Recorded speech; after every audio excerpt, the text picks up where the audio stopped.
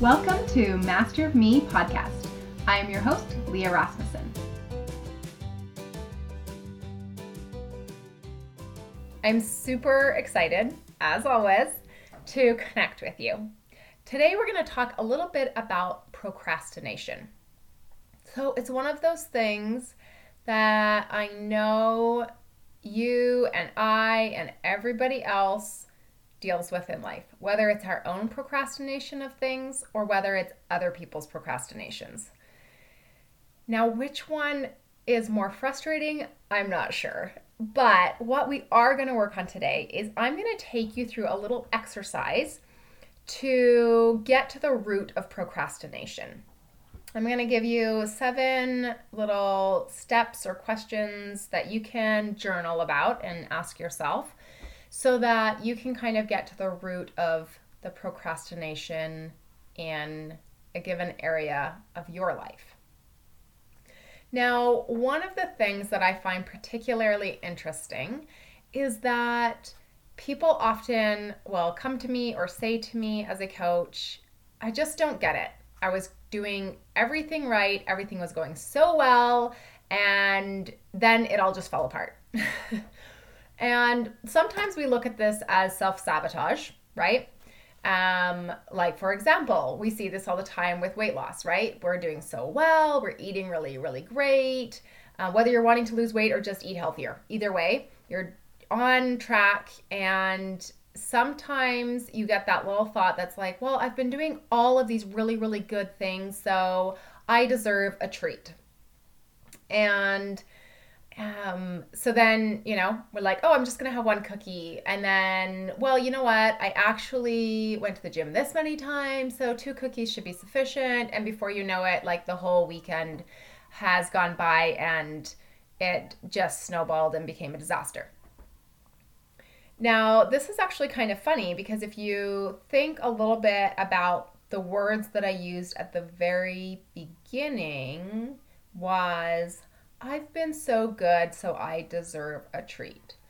Now, it's interesting because whenever we talk about habit change, a lot of times procrastination is tied in there, and I will get to procrastination, but I want to take this tangent for 5 seconds, so just bear with me. Or it may be 5 minutes, we'll see. The whole point of what I'm getting at here is that with habit change, there's the elastic effect. So I don't know if you've ever experienced this, and I kind of gave a little bit of an example there, but you will be going along doing very, very well, and all of a sudden it's like the elastic band has stretched to its max and you are shot backwards. And it doesn't even feel like we came back to the starting point. It's like it pulled you back even further. So if you can imagine with me, a slingshot when you're a child, you kind of put your arm inside and it's got that grip across your forearm and you put a little pine cone in there and you pull back. And as you let go, because you can only pull it back so far, right? And then you have to let go. And if you let go and the pine cone goes flying, what happens to the rubber band is it doesn't just come back to the spot it was at, but it actually will fling forward and then come back. And this happens to us, to all of us, all the time when we're trying to make changes, is we get this elastic effect. So what that is that is our lower brain, or in my coaching school, we called it the critter brain, but it's that part of our brain, the brain stem, that part that is all about survival, all about keeping me alive and safe. It has the fight or flight mechanism at high alert at all times. So it's constantly analyzing everything going on around me and trying to figure out, is this safe? Is this normal? Are we good? And from that, what happens is that our higher brain or our conscious mind is saying, hey, this would be a really great idea to eat healthier because I'll have more energy, I'll get more clarity of thought, I will maybe fit my clothes better, I will be just feeling overall healthier, and all the other benefits that go along with eating healthy. So this doesn't have to only be with eating healthy. Of course, this can be reaching any goal, but this is an easy example to use, so that's what we're going with today. So what happens is your conscious mind comes up with a plan and maybe even creates a chart. And when you were a little kid, it might have been stickers. With this case, maybe you're like, hey, I get to go on this trip, or I get to buy that outfit, or whatever it may be. You have a reward system in place. Everything's exciting. You've bought the healthy foods and you're ready to go. And you start going and you're excited about it. And then what happens is somebody brings over treats, or you are in the pantry and you see that, oh, now all of a sudden I have a choice between the chocolate granola bars or the sugar-filled little snack treats, whatever it might be, like the white bread versus the brown bread. You're getting all of these options coming at you because, of course, not everyone in the family is eating the same way you want to eat, which happens so often. So you're constantly having to choose again and again and again. And at first step, you may be very strong, but the further you get from what's normal to your regular behavior, the further that elastic band stretches. And you'll get to a point where that critter brain or that subconscious mind kind of freaks out and is like, whoa, hang on, something's going on here. I don't like this. This isn't normal. She's crabby and she wants to have the snacks and the treats and the desserts and everything else that everybody else is eating. And she's feeling left out and she's feeling like all of these other negative emotions that go along with this. Why do I have to do this and everything else? So what happens is it's like setting off the alarms. We need to get her back to this safe, normal place where everybody's happy because this has kept us alive thus far. So it's a good place to stay. Let's stay there. And we slingshot all the way back and even further sometimes.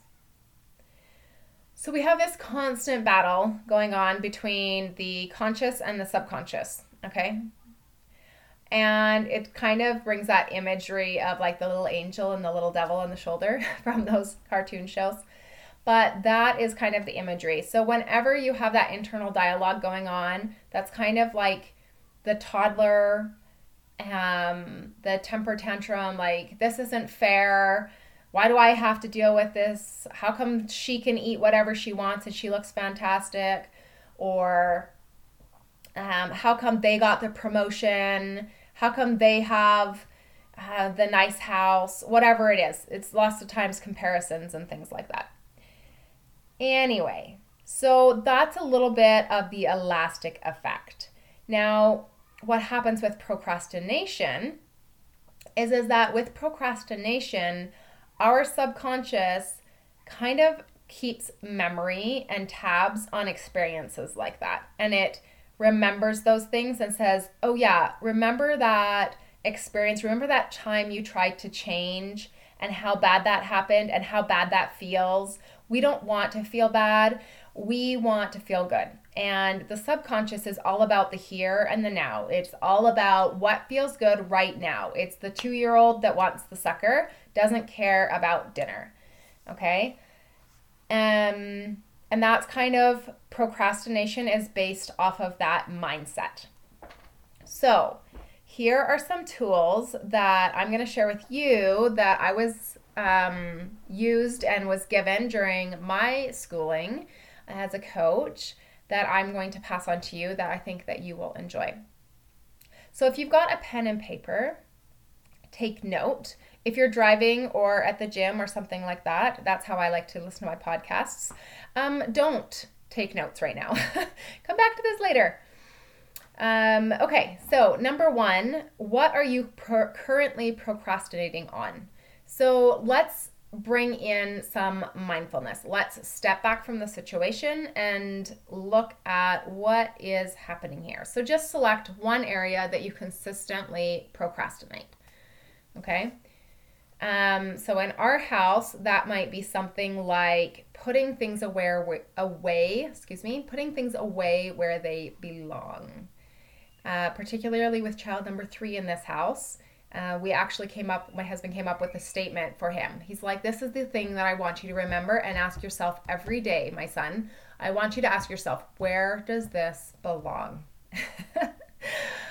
Each of our kids have their own statement right now that they are trying to focus on strengthening some area of their life. And so that's his. Where does this belong? Because we are forever picking up after that child. So what are you currently procrastinating on? So for him, he is procrastinating on putting toys away, putting clothes away, putting the peanut butter knife away, putting anything away where it belongs. Literally, all he wants to do is drop it where he left it and move on to the next thing, because that's fun, that's easy, and that doesn't require any work. Okay? So what are you currently procrastinating on? Question number 2. What are you choosing to do, or where are you focusing your energy instead of on the activity you mentioned in question number 1? So what are you choosing to do instead? Okay? And this can be many different exciting options that feel so much more comfortable. Question number 3, on a scale of 1 to 10, if 10 was urgent, how big of a priority is this activity? So for my son, it is not urgent whatsoever to put this thing away, okay? If it was me and I knew that I had guests coming over, it would be urgent for me to tidy up any dishes that were left over from breakfast or something like that. So think about how often you do this activity and the urgency level or the priority of this activity. How much does this activity disrupt your life? How much do you really want to change this activity? Okay, so question number 4. Have you put a deadline in place? Okay, so this one is for procrastinating something that is like a one-time thing and not something that happens maybe daily or weekly. And that's to go along with number 3, when you scaled on a scale of 1 to 10, how urgent is this priority? That one also plays into effect more so if you have just one item that you're putting off. So say a paper that needs to be completed for school, or maybe a project where people are counting on you. Maybe it's getting groceries. Who knows? Maybe you hate to go to the grocery store. So is there a deadline in place? If there is, when is the deadline? Consider that and write that down. So number 5, choosing to do the alternate activity, the one that seemed more fun, instead of what actually needs to be done. Does this feel empowering for you, or does this feel disempowering?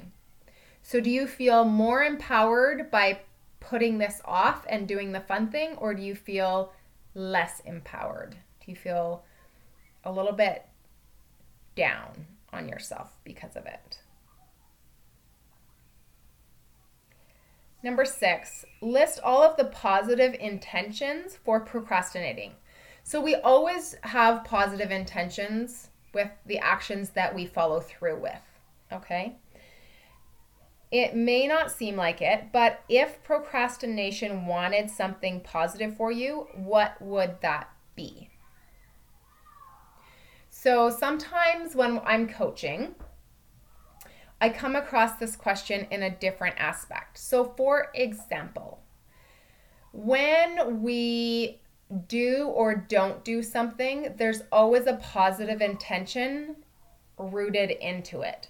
So let's say that I have a client that wants to stop smoking.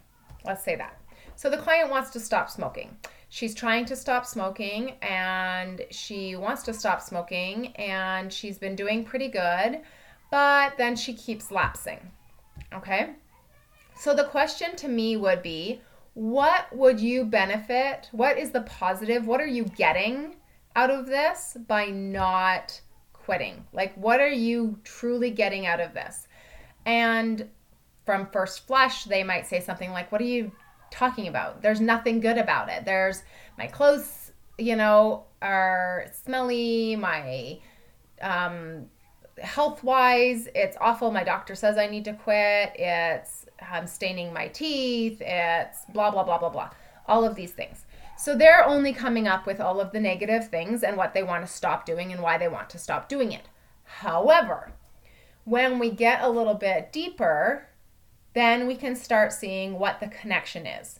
Because it's not necessarily just because there's an addiction there.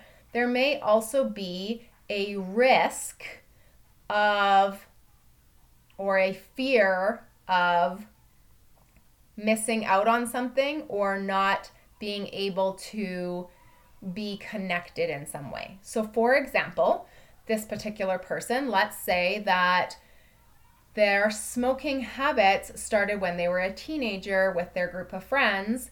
And although they have been able to quit smoking whenever they're at home or in the car or other things, they still will smoke when they go out with friends.